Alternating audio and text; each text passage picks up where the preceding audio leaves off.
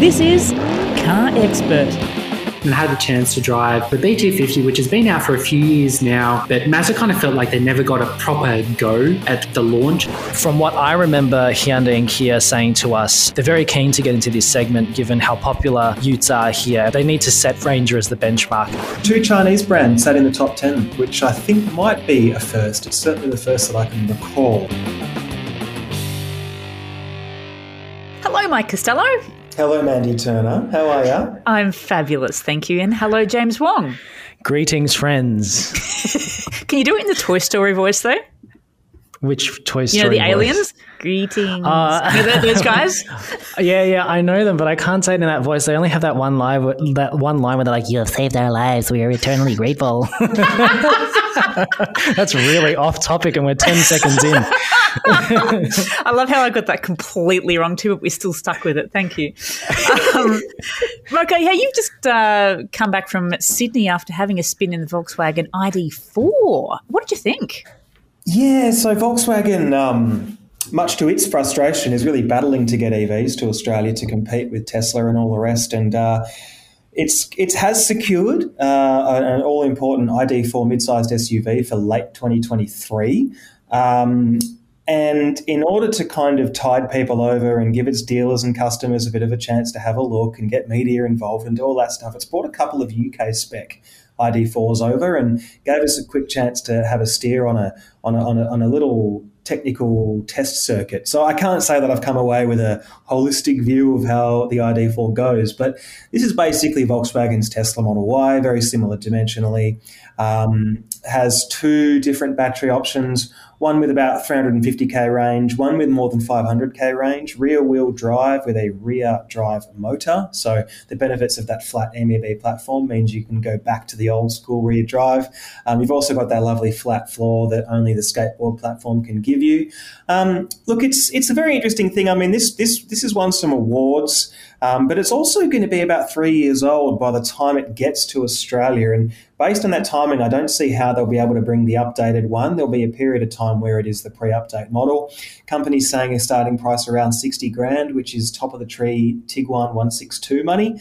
And that's probably going to be for the standard range. The longer range one might be closer to 70. But if it can do that, it'll be about at the Tesla price point with badge recognition that, you know, some brands don't have. On first impression, there's nothing about it that struck me as necessarily class leading. Its charging speeds, its range, its performance in terms of acceleration, its interior layout and tech. All of it's nice, all of it's serviceable, it's very spacious, it's very practical. Not particularly exciting. There's nothing about it like a Kia EV6 or Ioniq 5 where you go, oh my God, it's a spaceship. It doesn't have a Tesla's giant screen. It's not going to blow your socks off, but that's kind of not what Volkswagen's about, right? Volkswagen's never really been about that. What this car does is it gives Volkswagen customers the chance to get something they can plug in rather than stick a Bowser into, and that is something that a lot of people are asking for. Electrified cars had more than 10% market share last month, and that's only going to grow moving forward. So while Volkswagen will no doubt be very frustrated that it's taking so long to get its EVs here, at least it's able to start talking about it and actually show us some things here, which is an advancement, I would say. We don't have pricing for this yet, do we? Not official ones. The company said that the base sort of fleet business focused 350k range one's going to be Tiguan 162 money. That's high 50s. To around 60 grand. You could say before on-road costs, but then state rebates basically offset on-road costs. So you're sort of looking at somewhere about that 60 grand price point, which is about half of the course, really. Do you think it's worth the money? On first impression? Until we really spend time on it, to be honest with you, it doesn't feel like it really moves the game forward. My only concern for the car is if it already feels middle of the pack, by the time it gets here in another year or so, is it going to be dated? Is it going to be enough? Volkswagen is still playing catch-up compared to some competitors. I don't know whether that hallowed badge on the front is enough to make up for all of that immediately. So it's not a bad car, whether it's a class leader. I'm not thinking at this stage that it will be. But, you know, maybe it can wow us and get it here with a really compelling price and spec sort of proposition. Who knows? Yeah. Well, we're going to be talking way more EVs in the news, which is actually coming up now. Hello, Jack Quick. Hey there, Mandy. How are you? Very good, thank you. I'm looking forward to hearing all about your Fraser Island trip with Mazda right after we do the news. But we're going to start off with the first story. Volvo Australia planning to be EV only by 2026, which is apparently before other countries. Yeah, so it's a pretty big deal, actually. So, as you mentioned, Mandy, Volvo Australia is going to be going all electric by 2026. What this means is they're going to be selling their last petrol-powered cars in 2025. And as you mentioned, this is going to be before other countries. So Volvo, globally is going EV only by 2030. But Volvo Australia is going to be doing it 4 years before that in 2026. Volvo will be the first brand in Australia to fully transition from internal combustion engine vehicles and hybrids to fully EV. You don't take into account, obviously, brands such as like Tesla, Polestar, and brands like that because they're already all electric. But this Volvo is the first to go from internal combustion to all electric, which is super cool.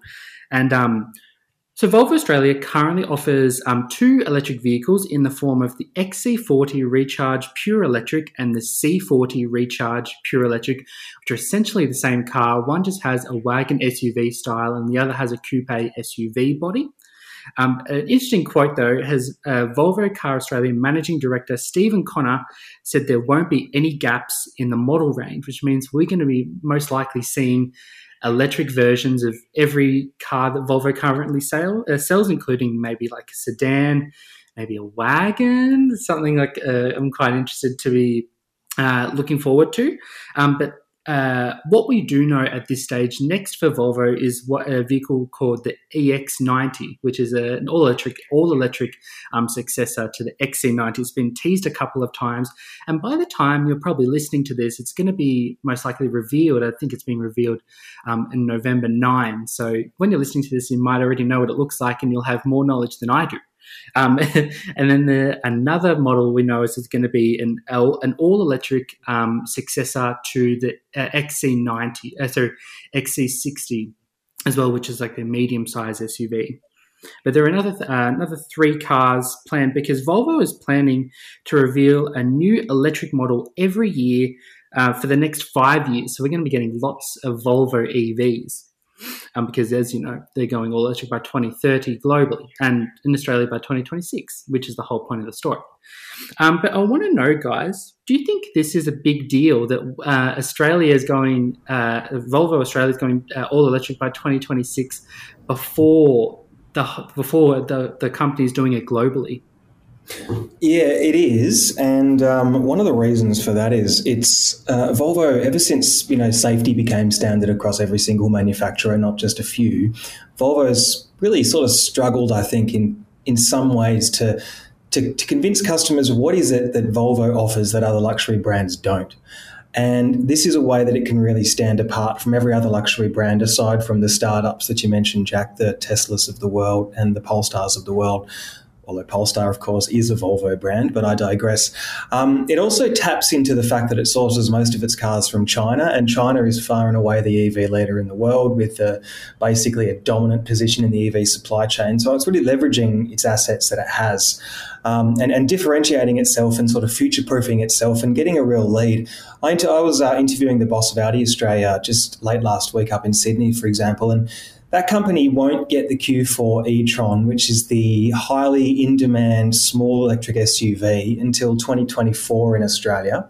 We've seen a number of other luxury brands struggle to get adequate stock here. And then you've got Volvo coming out and saying we're going to be selling 20,000 cars and they're all going to be EVs within just a couple of years. So it's a line in the sand. It's an enormous statement, and it really put Volvo right back on, the top of everybody's minds. And if you really wanted to make a splash as a brand, you probably couldn't have done it better. So, yeah, an absolutely enormous announcement from that company. What are your thoughts, Jaywar? Yeah, similar story here. I have to echo Mike's comments that we're seeing an increasing, or pretty much every one of the legacy manufacturers being unable to really transition into a decent amount of volume of fully electric vehicles, whether it's in just bringing products here to begin with or getting a substantial enough volume to satisfy demand. And the fact that Volvo Australia is taking a leadership position, not just within its own global network, but also within the local industry here in Australia, I think is a really big move. And I think we have to give them props for committing to it. And at the moment, their products are already fairly affordable in relative terms. Like when you look at an XC40 or a C40 Recharge versus the competition, you can get, a fully decked out XC40 Recharge with 300 kilowatts for maybe $20,000 or $30,000 less than the equivalent Mercedes-Benz EQA.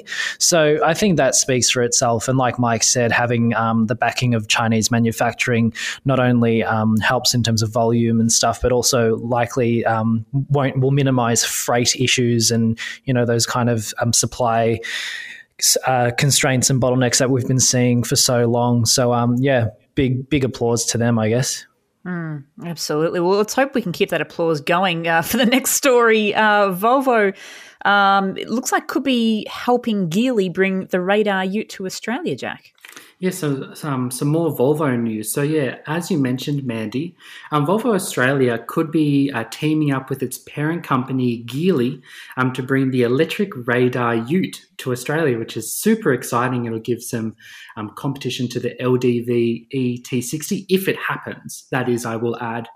Volvo Australia Managing Director Stephen Connor, who is the same man that I mentioned in the previous story, said the brand could offer back office support for Geely and distribute the Radar RD6, which is the official name of the Radar Ute, locally. But he did mention that he hasn't reached out to Geely yet, though. So nothing to report huge just yet, but potentially the possibility of it coming to Australia, which is definitely not a no. Are you telling me there's a chance? Yeah, well, potentially, yeah. So Mr. Connor also said he'd love to be the sales company for Radar. As I mentioned before, if it were to come here, it'd go head-to-head with the LDV ET60, which is launching in Australia this month. For the Radar RD6, though, Chinese deliveries of that model aren't going to be starting until the fourth quarter of this year, so potentially next month. So it's not technically on sale yet, even in China, even though it looks super cool if you haven't already seen some pictures. As I mentioned, seeing it hasn't gone on sale yet in China, we still don't know a lot of the tech specs, such as like what it's powered by, what powers it, outputs, and in terms of towing capabilities, payload, this, that, and the other. What we do know, though, is it's built on Geely's Sustainable Experience architecture, which underpins a few other cars as well, from the Geely nameplate company, such as the Smart #1, and a few other cars too that aren't coming to mind right now, but there are a few. But I'd love to know, guys, would this be the Radar RD6 electric Ute be a hit if it came to Australia? Hard to say. Utes are about 20% of the Australian car market. 3 of the top 5 selling vehicles in the country are diesel dual cab Utes. The jury's out on whether Australia's large diaspora of tradies are going to want to switch over to EVs, but there's no doubt that as the interest and the awareness grows, there will be at least a subset that see the benefit. And there's also a growing number of people who actually want to buy a Ute, not as a tool of trade, but as a lifestyle vehicle. And so all of those people, I think, would be quite well served by a car like this. The reality is, if Australia wants to get its car park CO2 emissions down, it can't do it without, electrifying its workhorse part of the market. And at the moment, we just don't have a lot coming, frankly. There's no EV Hilux around the corner. There's no EV Ranger around the corner. So we need some alternatives. And I've been wondering about this car for a while, actually, because, Geely's a pretty major entity that's revealing a new model every other week. And if Volvo can leverage that global partnership and actually find a way to become a distributor for it, I think it would give Volvo a completely new project to work on. And yeah, I think there would be a market for it. I don't think it would be at the top of the charts alongside the Hilux and D-Max, but I think it would definitely have at least a niche audience. And it would probably go a long way to showing people that you actually can have a battery-powered Ute and it actually can do some jobs, even if it can't do all of the jobs you want it to do. You agree with Moko? Yes and no. I think with the dual cab ute market, you've got a very specific set of buyers that have a very specific set of requirements, even if they're never going to use the vehicle to its capabilities. I feel that a lot of people that buy Hiluxes and Rangers as lifestyle vehicles, as Mike mentioned, potentially towing caravans. They want to go on extended road trips out into the bush, or at least feel like they can do that. And without really knowing too much about the specs of the Geely as well, and the upcoming ET60 as well, a lot of these electric utes, at least in their current forms, are fairly compromised once you start loading them up with kit and tow loads and all that kind of stuff. And so I just feel like, when we talk about holistic solutions to reducing emissions and alternative powertrain technologies as the wider industry, I feel like when we think about stragglers or segments where it's kind of difficult, it's stuff like this in these, commercial markets where the vehicles are required to do a very specific role. And so you think of like an urban tradie, for example, where a delivery van makes a lot of sense as an EV because, they're only driving, a few 50 to 100 kilometers a day. The small battery means they can be recharged, and they're probably not going to be loading up to payload, for example. But when you've got somebody that typically buys a Hilux SR5 or a Ranger Wildtrak that wants that 3.5 ton towing capacity and potentially 1,000 kilometers between filling up at the fuel station, then that's where these kind of vehicles may not stack up to the masses just yet. We also don't have a market for the unibody-based utes like America does, where you have things like the Hyundai Santa Cruz and the Ford Maverick. So we have this weird sort of segmentation in Australia where I think there's definitely a niche for it, and there's probably a lot of people that want a ute that's a bit more environmentally friendly, given these are some of the biggest polluters on our roads. But in terms of like whether it's going to appeal or become a sales hit here, I think it would be a very interesting exercise to actually monitor how that goes, because I think ute buyers, like people who buy 7-seat SUVs, they never actually will use 3.5 towing tons capacity, or they won't ever actually use all the different four-wheel drive modes that you have on a selectable all-wheel drive system, but they at least like to know that they have that capability on tap if they need it. Yeah. Well, another ute that we have been waiting for quite some time, the Kia ute has been snapped testing in Korea, Jack. Yes, exactly. Speaking of utes, So this really strange Kia-branded test mule has been spy testing in Korea. Now, the strange thing is the front end is of the Mojave SUV, but it's also a dual cab ute. So it's this strange mishmash, which I find quite interesting looking at the photos if you haven't already seen them on the website. Little official details are known about this dual cab ute as of yet, but Kia earlier in the year said it's building a dedicated electric pickup and a strategic model for emerging markets. So they're working on two different pickups. Will would love that term.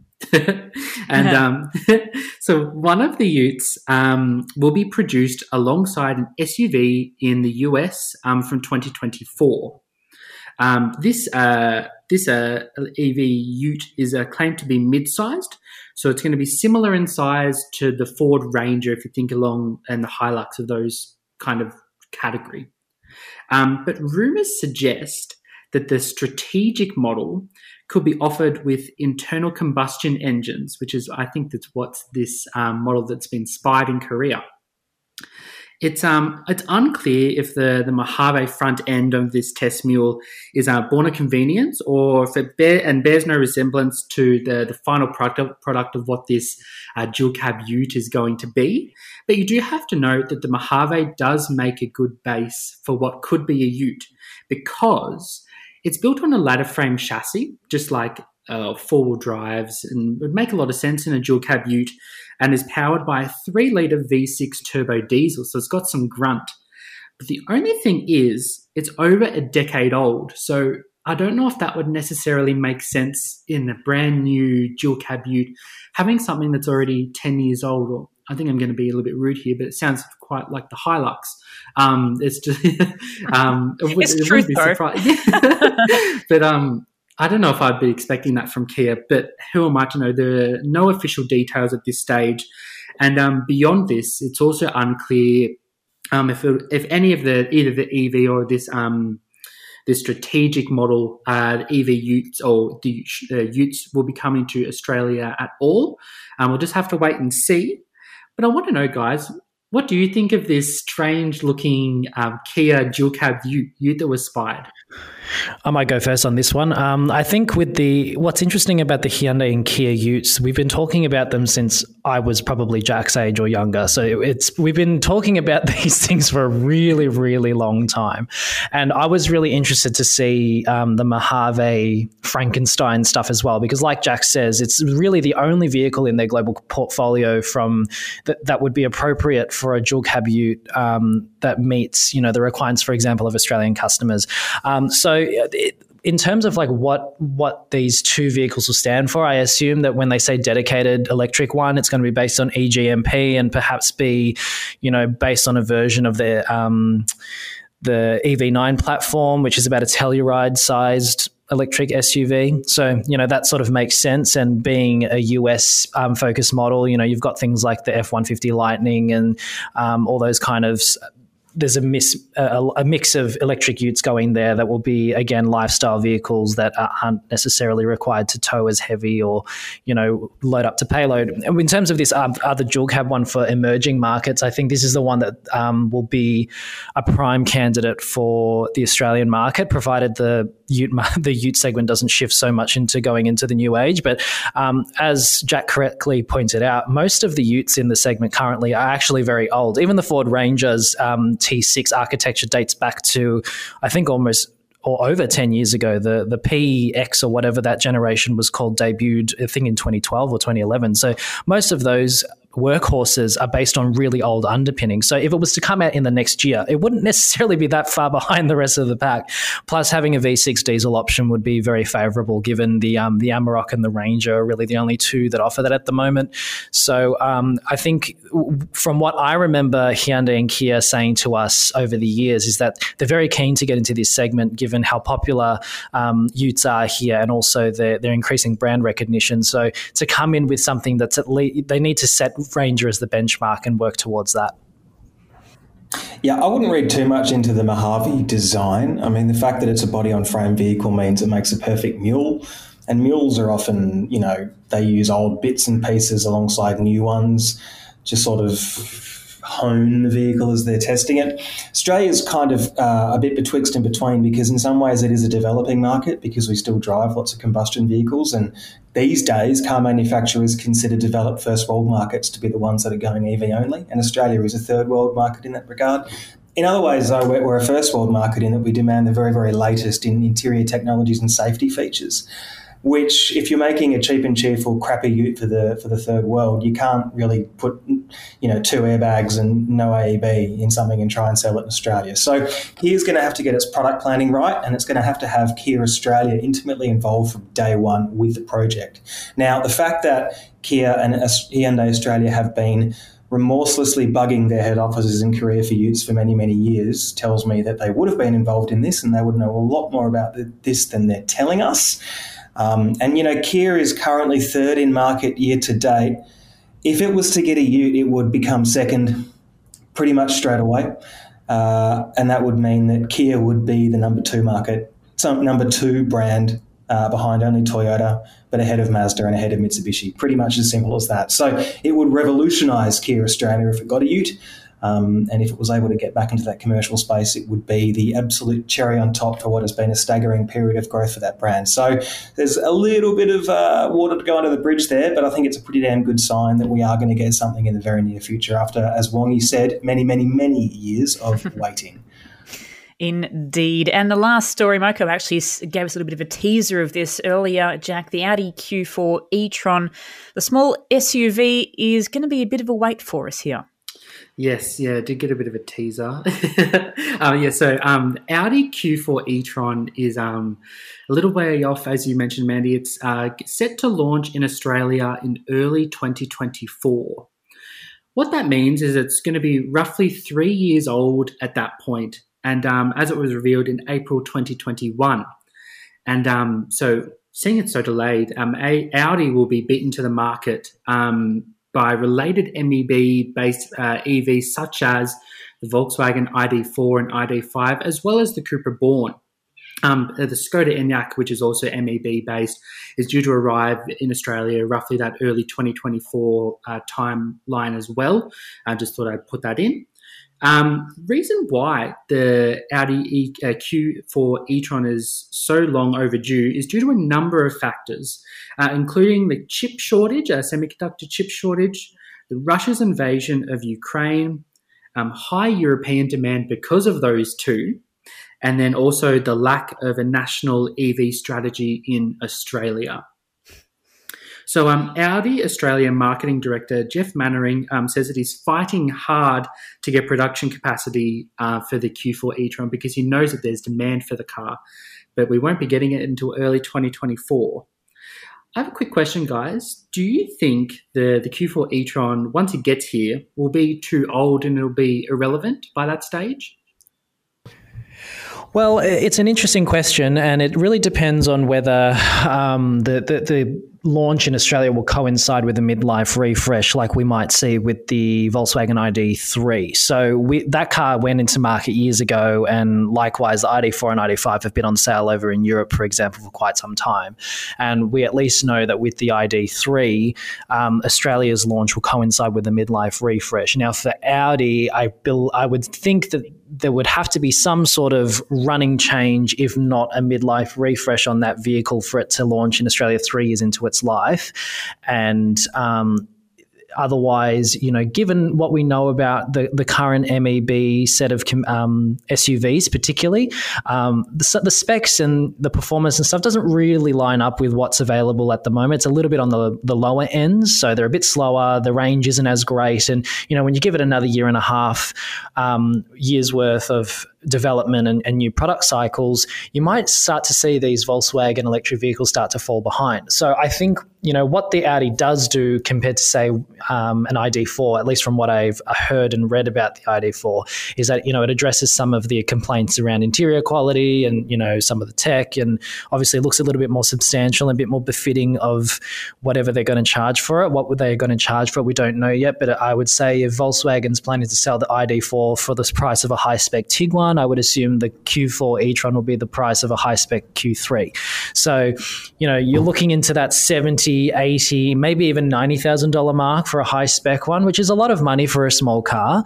And so you'd hope that by the time it gets here, there's the company has done enough from an engineering as well as feature packing perspectives to ensure that the value proposition stacks up with the local buyer set, because Audi, at least of late, has been really, really good with making its offerings quite competitive in terms of pricing and specifications, where BMW and Mercedes are going out of this world in terms of how much they continue to price things up and remove features due to semiconductor shortages. Audi's maintained a pretty good balance of that stuff. So you'd hope that they'd be able to carry that into the Q4 and Q4 Sportback e-trons when they finally arrive here.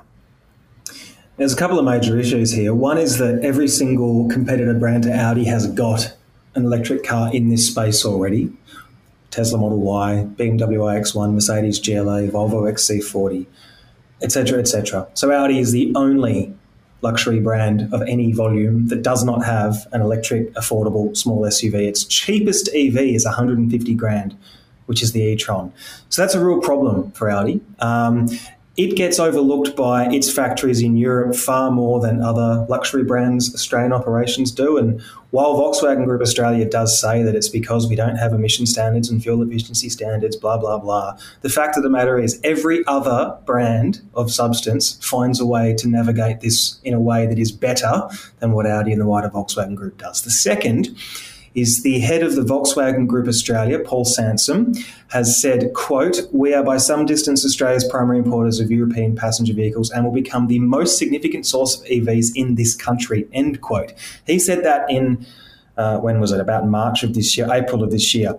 Now, you cannot say that when you don't have EVs to sell. And while it will at some point have EVs to sell, at the moment it doesn't. And the longer this drags on, the worse the Volkswagen Group looks, the more customers it loses, and reputations are hard to win and easy to lose.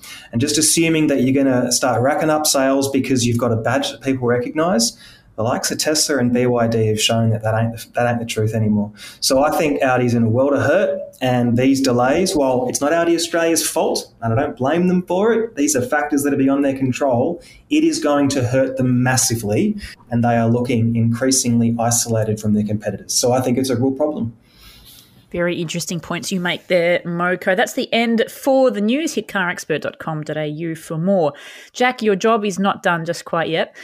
We did mention a couple of weeks ago you went on your first feature piece, I suppose we could call it. We stepped away from the news desk and went to Fraser Island with Mazda to drive the BT50. How was it? Spoiler alert, it was freaking awesome. So yeah, as you mentioned, Mandy, I went on my first away from home kind of launch is how I would kind of say it. And so I went to Gari, Fraser Island, and had the chance to drive over the BT50, which has been out for a few years now.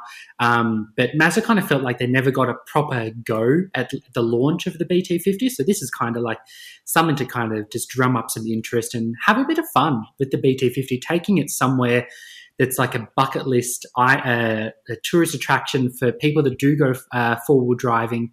And I found it super interesting. So I'm gonna paint a picture. So I came in on this charter flight, flying in at 500 feet onto Fraser Island, and it was just beautiful. There were just trees and sand and tracks, and it was just like I'd never seen anything like it before because I'd never been to Fraser Island until that point. And we landed on this kind of if you've been to Fraser Island before, you might have landed on the beach, but this time we landed on this really kind of, I'm trying to be nice, but like a derelict runway that looked completely out of place. But once we arrived, we saw these huge swarms of BT50s that it was kind of cool to see. And so I hopped in and I was driving on the way back, and I'd never driven on any kind of sandy road before properly. I'd done briefly because I'm from a farm, but like never properly in the sense that I was by myself. And I had a passenger with me, and we were going through all of these bumps, and it was so bumpy is the way that I describe it. And I kept on apologizing for all of the bumps. And I had to realize in the end that Fraser Island is just really bumpy. There's no way to avoid the bumps, and you have to, at one point, just kind of give up on the apologies and just kind of go with it. So that was one interesting tip that I found while driving. But the next day we had our big tour drive of Fraser Island. It was roughly 6 to 8 hours. It was a long day, and I was very tired afterwards. But we broke it up into a short little stints where I swapped being a passenger and a driver. But I drove the first bit, and it was quite fun just getting on the road. And we had we were in a big convoy, and leading us was Carl Reindler, who's a former V8 Supercars driver, and he was giving us all of these tips throughout driving and before we got started too, obviously. But a few obvious ones, such as like airing down your tyres, making sure that you're aware of the vehicle size and that you're staying in the wheel ruts. And the most important tip that stood out to me was to not stress too much about driving and just kind of take it with the flow, because the moment that you start to stress out and you kind of fight the car, the BT50 or whatever you're driving, the four-wheel drive, is going to react to that badly, and then that's when things go off the rails and things can go wrong. So as long as you're cool as a cucumber, you're going to be fine. And all of the things that we did while we were driving the BT50 on Fraser Island, anyone could do it. It was so fun in the end, draining, but fun. So we saw a few of the major tourism attractions, such as like Eli Creek, Happy Valley, and the Mahino Shipwreck on our main drive, which was quite cool to see, and I kind of felt like a tourist. But it was I kind of had to absorb it all because I'd never been before. And although I was there for the BT50, I was just as excited about the tourist attractions. And while we were driving, we got a chance to drive on the beach, which was super cool. The speed limits were 80 k's an hour. So it's like a big highway.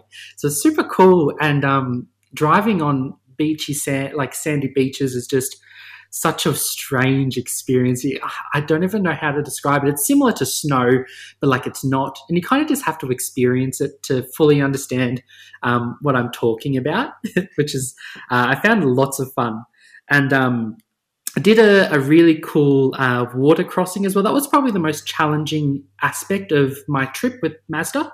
It wasn't super challenging, but the most nerve-wracking part, I'd say. But it looked really scary. The water looked quite deep, and I was like, oh, what about the wading depth of the car? What about? I didn't have to worry at all, really, because the BT50 just walked through it. It was just no stress at all. We didn't even have to put it into four-wheel drive low. We just had it in four-wheel drive high. Did all of our driving on 4 high, so it kind of tells you what kind of level of driving we were driving at. So we had to kind of cater for all different levels as well. But once we got back from our big main drive, we got the opportunity to go for a quick little drive to Lake Mackenzie, which is another one of the big tourist attractions of Fraser Island, and I was obsessed. It was so cool. The water was so clear, although we didn't obviously drive the car through it because that's extremely bad. It was such a cool chance to experience that, because there's no other way that you could really get to it you can only kind of travel around in a full drive. But I will mention we stayed at the Kingfisher Bay Resort, and around that the area is like a small bit of paved road, so like bitumen, and there were so many Haval Jolly-Ons that I saw. It was so random. I know, right? So I really have no clue what they were doing there. But another launch that we didn't know about. Yeah, that's literally like I assume they're all rental cars of some capacity, but they can't leave the resort. They're just stuck, and I don't understand the point of bringing the car across on the barge if it's just going to sit parked. But anyway, that's up to them in particular.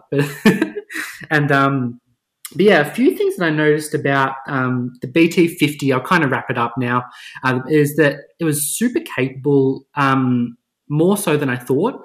And I was really comfy. I thought that my back would be really sore after driving 6 to 8 hours plus during one day. But no, it was super comfy. I was just tired. I felt like I could do it all over again if I had a coffee, pretty much. But yeah, I definitely recommend going. I'd love to go back. I'd love to take my Jimny there to Fraser Island, see how it goes. I don't think it would be as comfortable as the BT50. But yeah, it was a super, super really cool first away from home launch. Do you guys have any questions for me? I want to know how do you actually get cars on the island? Like, is it on a barge, and how long does it take? Yeah, so you have to do it on a barge. I'm trying to think of the best way to describe it. It's just like a big boat, but then you can probably fit about 10 cars on the barge, and then you sit up above. We, on the way back, took 5 or 6 BT50s from Fraser Island back to Hervey Bay. And I assume that's the normal route that you would take if you were taking vehicles to and from there. I think there are a few different options to get to and from Fraser Island, but it's only by barge. And both ways to Hervey Bay, it's roughly 30 minutes. So I kind of started dozing off because I was so tired. And then little did we know I was at my destination. So it was really cool. I liked it. Awesome. Well, when can we read the article? Yeah, so I'm currently working on it at the moment. I am going away for a little bit on a cruise for the next couple of weeks, so I won't be able to write anything on it at this stage. I'd love to get it published before the end of the year, I'll say at this stage. I've got a few other things that I'm working on as well, including another review at some point, so it'll be coming at some stage. Busy man. Awesome, Jack. Well, we're probably not going to speak to you next week then if you're going on a cruise. No, I'm going on leave as of Monday next week. So wish me luck. Where are you going? So I'm going to Vanuatu and New Caledonia on a 10-day cruise, which is going to be super fun. I'm looking forward to it. I did exactly the same thing about 10 years ago, so you'll love it. Yes. Awesome. Have a great time, and we'll speak to you in a couple of weeks. Thanks, Mandy. Well, we finally have VFACTS for last month, October's new car sales figures, Moko, and it looks like it was a good month. It was a good month, yeah. Sales are up by 16.9% over the same month last year to 87,299 vehicles. That's the best October tally since 2018. So we're now getting back to a point where we're in that lovely pre-pandemic period where the world was great and there were no issues and we didn't even know what semiconductors were. And now we can't stop thinking about them. It also means that the cumulative year-to-date sales figure of a smidgen under 900,000 sales has actually pulled ahead of 2021's cumulative tally at this time by 0.9%. So we're on track now, despite all of the headwinds, to beat last year's tally. We're not back at all-time record territory just yet, but we are slowly climbing the way back up the ladder. Toyota, obviously, as always, was miles ahead of everybody else. That's not even news at this point. Probably the takeaway for me was that the Ford Ranger, the new generation Ranger, which we've done a little bit of content on here at Car Expert, as some might have noticed, was the top-selling vehicle overall for the month. And Ford cannot get its hands on enough of them because the wait lists only continue to grow. Most of the growth last month came from SUVs, though, of all shapes and sizes, 37% overall SUV growth, while capturing a pretty remarkable 55.5% overall market share. So SUVs and light commercial utes and vans combined had 80% of the market. Then you throw in heavy trucks. That means that passenger cars, so sedans, hatchbacks, wagons, people movers, coupes and convertibles, all of the traditional cars, only had 15% market share. That was about 4 times that just a few years ago. So really that is declining. Electrified cars, so electric and hybrid vehicles, did well, capturing more than 11% share. That was despite a bit of a flat month from Tesla, which at the moment tends to have real spikes at the end of every quarter, although Elon Musk says they are trying to smooth that out. And the Federal Chamber of Automotive Industries, which is the peak body for all the car brands, said that all signs point to supply constraints shrinking, not going away overnight. Wait lists aren't going to disappear tomorrow. Some brands will be worse affected than others. But the general consensus is that we are starting to see some of those pressure points easing, and I would imagine 2023 should only get better from there. But guys, hit me up with your questions. Let's break this thing down. Oh, I want to know how close it actually was between the Ranger and the Hilux. I'm assuming Hilux was second. Hilux was second. It wasn't actually that close. So there was about 700, I'm doing maths in my head and I'm a writer, not a mathematician, but about 750 units in it. Yeah, so the Ranger was 5,628, the Hilux 4,884. Having recently driven both of them, the Ranger is a demonstrably better vehicle, but I suppose ute buyers are creatures of habit. Number 3 was the Toyota RAV4 with 3,222. So Richie Benno would love saying that. So the top 3, pretty much the usual top 3, really. Mazda CX-5 in 4th, MG ZS in 5th, 2,293 sales.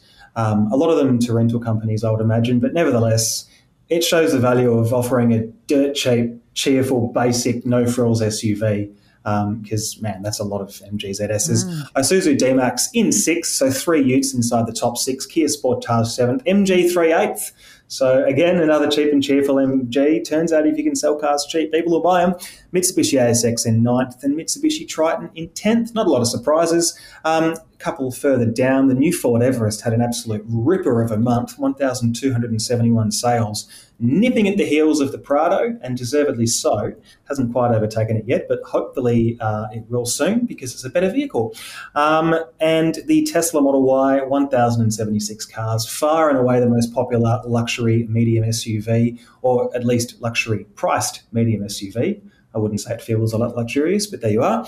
And the new Toyota Corolla Cross in its first month cracked 1,000 sales, and I think we're going to see that pretty much featuring in the top sellers list every single month, perhaps at the expense of the regular Corolla, which might lose a few sales, just like we've seen from the Mazda 3 and CX-30 twins. What about the top manufacturers? Yeah, so Toyota on top as per usual, up 18.6% though. So its growth was actually higher than the overall market growth, which was a great sign for that company. Obviously, drowning in shortages at the moment. People are waiting more than a year for some of their vehicles, RAV4s and Land Cruisers, and you can't even buy a Land Cruiser 70 at all at the moment. They've paused sales to play catch up. So company is starting to get through that, but there's a long way to go. Ford finished second. Pretty much its entire sales bank of 7,823 cars was from Ranger and Everest. There was almost really nothing else that it sells in any great numbers these days. Kia in third, 6,380. And not only is it in third for the month, but that was actually enough to put Kia in third place for the year to date. It actually overtook Mitsubishi. So that's a pretty impressive result for Kia. You told somebody that 5 years ago, they wouldn't have believed you. Mitsubishi in fourth, Mazda in fifth, rounding out the top 10, Hyundai, which was the first brand mentioned thus far to go backwards for the month, down 13.5%. But it did stay ahead of MG in seventh, Volkswagen in eighth, Isuzu in ninth, and in 10th was GWM. So Great Wall Motor Haval for its first ever top 10 finish, 2,462 sales. That means two Chinese brands sat in the top 10, which I think might be a first. It's certainly the first that I can recall. So hell of an effort from GWM there. In the luxury space, if you take vans out of it and make it a nice level playing field, BMW actually outsold Mercedes-Benz, which we haven't seen a lot of lately. And some other sort of, I guess, notable brands that did particularly well. We saw Suzuki grow by 36%. LDV was well up. Porsche was up by nearly 200%. Renault continues to kick goals, up 20%. Ram Trucks converted locally here in Melbourne to right-hand drive. Sales more than doubled. Skoda was well up. Land Rover, SsangYong and Chevrolet were well up.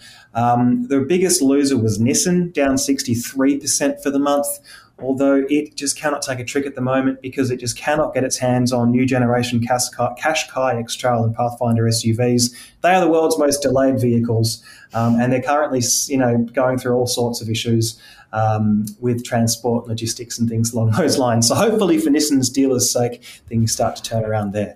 Wongy, what have you got for me, mate?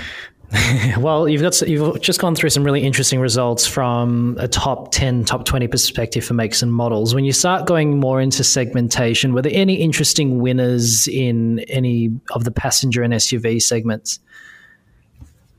So the passenger segment's really kind of predictable. Sort of every single month it's the same cars that win. Kia Picanto is always the top-selling micro, MG3 top-selling light, Camry, A-Class, C-Class, Stinger. I mean, the passenger market's never that surprising. There's always a bit more differentiation in the SUV world, though. So the MG ZS that I mentioned before was utterly dominant in the small SUV class. When we look at some slightly bigger SUV models, the Land Rover Defender was the top-selling large SUV, outgunning the BMW X5. So people are loving the design of that car. Tesla Model Y more than doubled the BMW X3, which was in second place in its luxury medium SUV market. The Audi Q3 had a great month. A sort of, lone bright spot for Audi at the moment, which is battling with supply, and that was fairly dominant in the small SUV market. In the van space, China is coming hard, so the LDV Deliver 9 remains the top-selling large van. It's overtaken the Mercedes-Benz Sprinter these days when it comes to take-up in the large van space, and the Ford Ranger, its 4x4 sales were astronomical. So the Hilux was dominant in 4x2 as it always is. But in 4x4, 5,147,000 Rangers. That was an absolute country mile ahead of the Hilux. And that's where all the profit is made. That's where all the money is made. So Ford will be particularly happy about that. But to be honest with you, Wongy, there's nothing in there where I look through it that sort of makes me do a double take. There's nothing stunning. Maybe the Suzuki Jimny finishing third in the light SUV market, 567 sales. After people waiting a very long time to get their hands on their Jimnys, it appears that finally that pipeline is starting to free up. Did you sell your Jimny? I haven't as yet. I continue to kick the can down the road. I keep meaning to, and I just keep putting it off because there's just life getting in the way. But if anyone listening wants to buy a Jimny, hit me up. We can probably just tap into some miscellaneous territory here. I've got a little section at the bottom of my regular VFAX wrap that just talk about a few miscellaneous odds and ends. Sales are up in every single state and territory. So this is not like one or two states doing all the heavy lifting. This was unanimous growth across the entire nation, led by Victoria, up 24.5%. So that was a really, really strong result there. I imagine with all the flood damage, there might be a few more cars finding themselves on roads over the next few months. I've already talked about the category breakdown between SUVs, light commercials and passenger cars. Won't surprise anybody to know that mid-sized SUVs and 4x4 utes are the two biggest segments. 40% of the entire market belongs just to those two segments. So medium SUVs are things like Toyota RAV4 and Mazda CX-5, and I think 4x4 utes are pretty self-explanatory. Private buyers, so sales to actual private people just like you and me, up 27.5%, whereas business fleets are only up 8% and government sales were down by 20%. So this is not company fleet sales that are driving this. This is just everyday people that are driving the return to sales growth. In terms of fuel type, diesel and petrol still sit right at the top, but hybrid cars was just under 7,000 sales and EVs with just over 2,000 sales, half of which were Teslas, are still showing good signs of growth. And in terms of our trading partners, Japan, Thailand, Korea, China and Germany respectively were our top 5 trading partners for the month, although I would expect China to overtake Korea in the very near future as we start getting more and more of those Teslas through. So really sort of a BAU, business as usual month, with a slightly higher growth figure than we maybe expected. But I think the signs are pretty good that the worst is behind us now for the Australian car market. Thank goodness. The full report can be found under the sales data link at Car Expert. This week's review, we hand over to you, Moko. You've been driving the Audi SQ8 performance SUV. I see the last time you drove this was 2 years ago. Has there been a big improvement since? There's been precisely one change, Mandy, but to Audi's defence, it has been a big change. So this is not an update where they go, oh, we've changed the wheels. No, they've actually changed the engine. So the old one had a 4-litre V8 diesel engine with a stump pulling 900 newton metres of torque that made light work of your 3.5-tonne giant luxury speedboat or polo float or whatever the heck it was you were towing with it. In line with global tastes and the slow decline of diesel, particularly in Europe, the company has moved towards a very not exactly 2022 friendly 4-litre twin-turbo V8 petrol engine, which is much more performance focused. It's also about 100 kilos lighter over the nose, which definitely helps. Now it's got a lot less torque than the diesel that it replaces, but it has more power, and it's also 0.7 seconds quicker to 100 Ks at just 4.1 seconds, which for a 2.2-tonne 5-seat, top of the tree luxury SUV is pretty bloody quick indeed. It's not quite an RS Q8, so this is where Audi's performance versions, so, there's several layers of performance version. The RS Q8 is the full fat, just everything in there, essentially Audi's Lamborghini Urus, because at the end of the day, underneath the Lambo Urus, Bentley Bentayga, Audi Q8 and Volkswagen Tiguan are kind of the same car, despite the different prices and positionings and badges. So the RSQ8, 220 grand, whereas the SQ8 driven here, a little bit slower, a little bit quieter, but contextually and conceptually similar, is about $50,000 cheaper at $168,800 before on-road costs. So definitely undercuts most of its competitors, including also the Porsche Cayenne Coupe GTS, but is hardly a cheap vehicle. So, guys, what do you want to know? What sort of roads did you drive it on, and did you get a chance to put the boot into it? Yeah, so it was interesting. This was out in beautiful regional Victoria in a town called Daylesford. Anyone who's from Victoria will probably know Daylesford. It's a gorgeous place. Not so beautiful at the moment, though, considering that the entire state is underwater and most of the roads are completely destroyed by potholes. And this is a car on 22-inch wheels. So that's not necessarily the sort of combination that you want. Reassuringly, though, despite the fact that it was slippery as hell, it was about minus 30 degrees, the roads were covered in black ice and full of holes. This thing actually, it really showed what an amazing piece of engineering it is. So it felt incredibly stable, incredibly grippy, surprisingly agile for something this big, bonkers fast, and Audi's Quattro all-wheel drive system, which is variable, so it defaults to being slightly rear biased, but can shuffle torque frontwards or rearwards, not fully variably, but to a large degree, is incredibly good. It's also got some features that really help it feel smaller than it is, such as rear wheel steering, which goes the opposite direction to the fronts at low speeds, so it has a Q3's turning circle, and then at high speeds they steer in the same direction for maximum stability.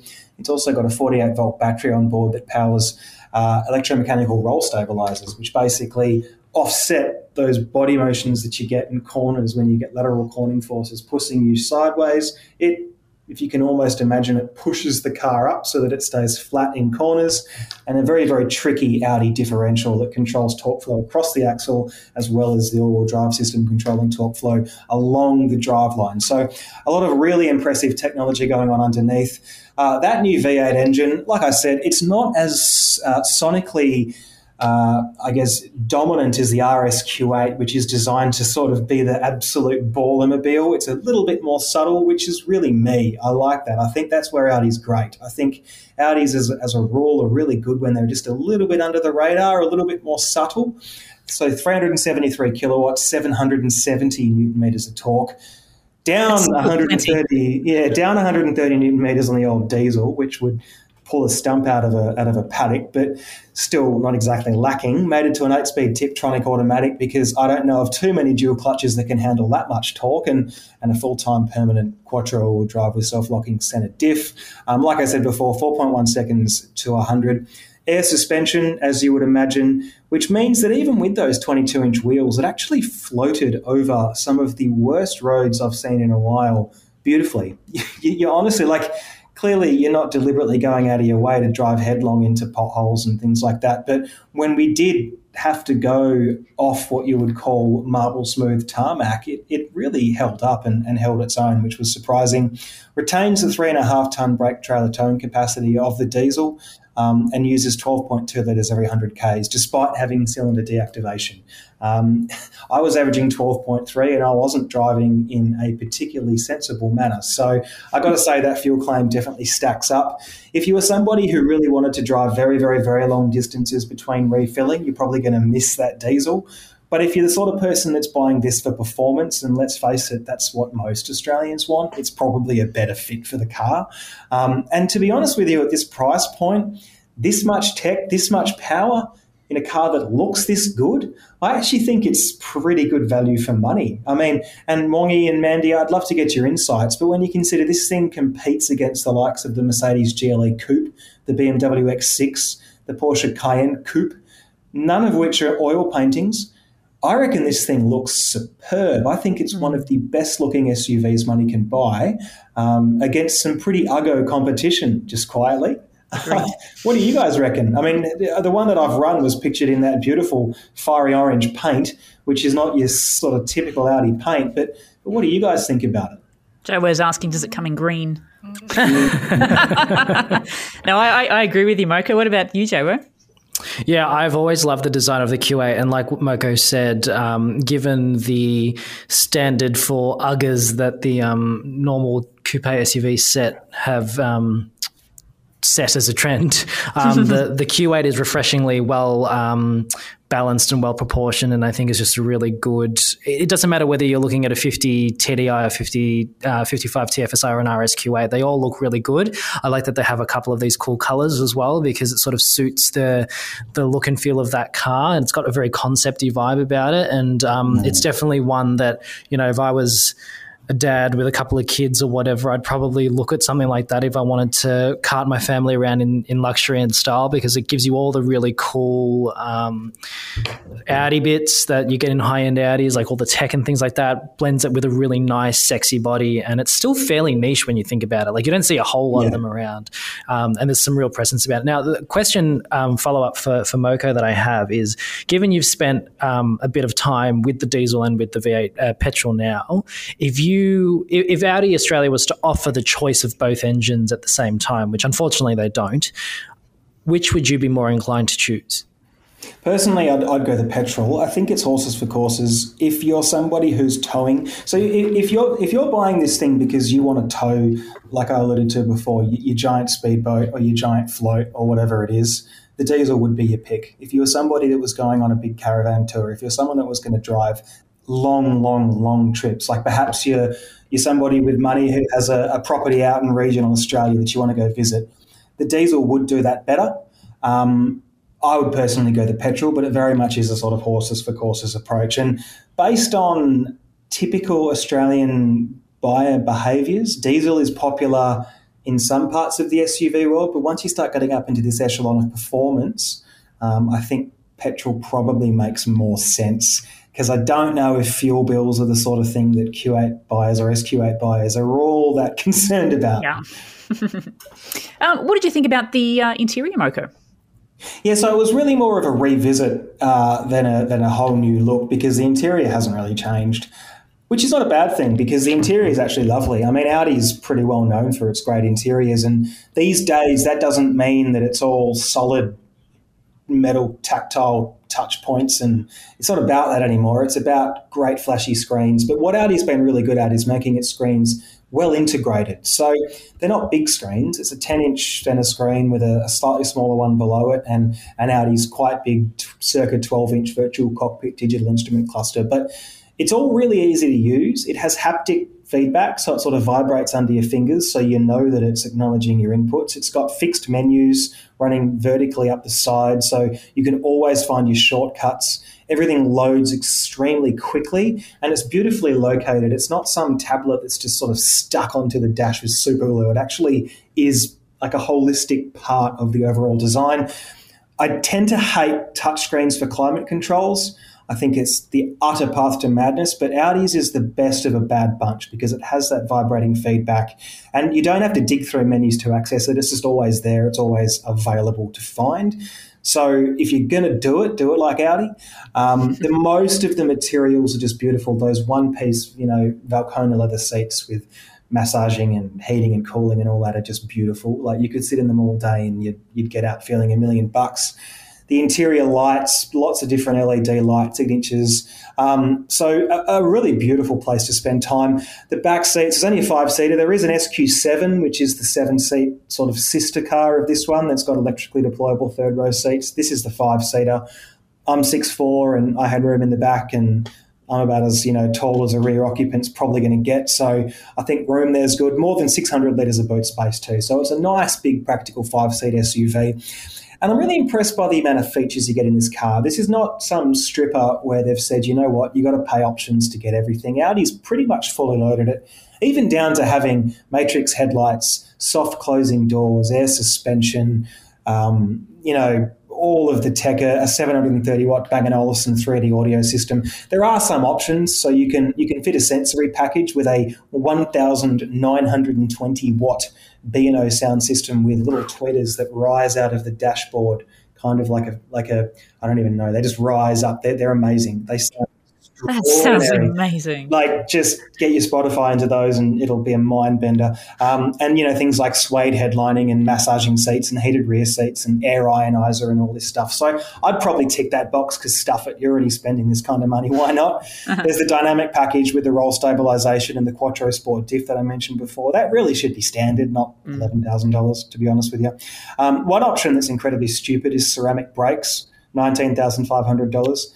No, don't. If you're on an autobahn going 300 k's an hour and you've got to slow down, yes. You're not taking this thing on a racetrack, and in Australia you're not going more than 110. You don't need ceramic brakes, please, for the love of God, save your money. But luxury buyers need options, right? So by and large inside, just lovely, just a good place to spend time, super comfortable, super high-tech. Probably the only weak spot is Audi's obsession with piano black trim. And I know that we whinge about it all the time, but this is almost particularly bad. It is just everywhere. Everywhere you look is just shiny black trim, which is a magnet for dust, for scratches, for hair, for smudges, for sun glare.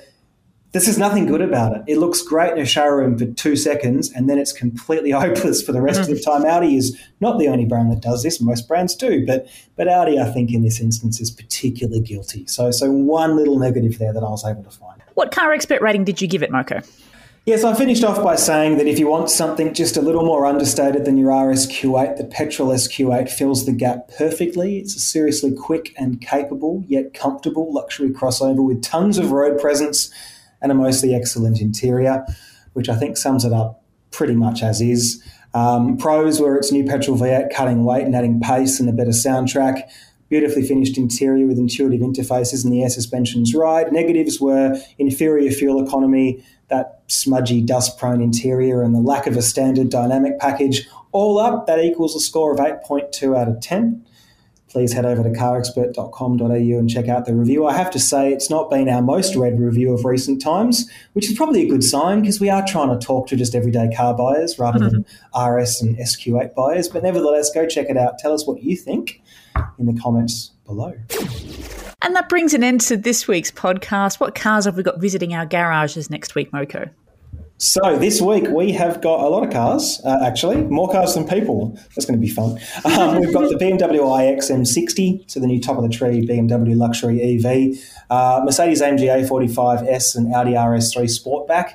You might speculate we're going to put them head-to-head, but, I don't want to give away too many state secrets. The new Toyota Corolla Cross in top-spec Atmos all-wheel drive hybrid, guys. Mercedes-Benz EQA 350 4MATIC, that company's new small luxury SUV. A revisit of the Suzuki Vitara Turbo all-grip all-wheel drive. Updated Volkswagen T-Roc in R-Line, guys. We've also got a Kia Stinger up in Sydney with the one and only Al Bors and a Ford Everest Trend by Turbo in Brizzy. The guys up there getting a crack in that. So plenty of metal for us to get through over the next few days. Excellent. And do we have plenty of events in the calendar, JWO? We have a couple this week. Next week will be bigger, but I'll let next week's panel discuss that. Moko is travelling to a battery recycling showcase tomorrow in Melbourne, which will be quite exciting. That's down in Altona, isn't it? Eastern suburbs, but, industrially. Yeah, if you flip the compass on its side, then it would be the eastern suburbs if it was Altona. But anyway, never mind my geography. And then later this week, Paul is actually going to get a first look and early drive, I think, of a Lexus RZ prototype that the company has flown in ahead of its sales introduction midway through next year, which is quite exciting because Toyota and Lexus have been a little bit behind in the introduction of EV. So I reckon this is a pretty big deal for them. Excellent. All right. That's a wrap. Thank you very much, Mike Costello and James Wong. Pleasure, guys. Thanks, team.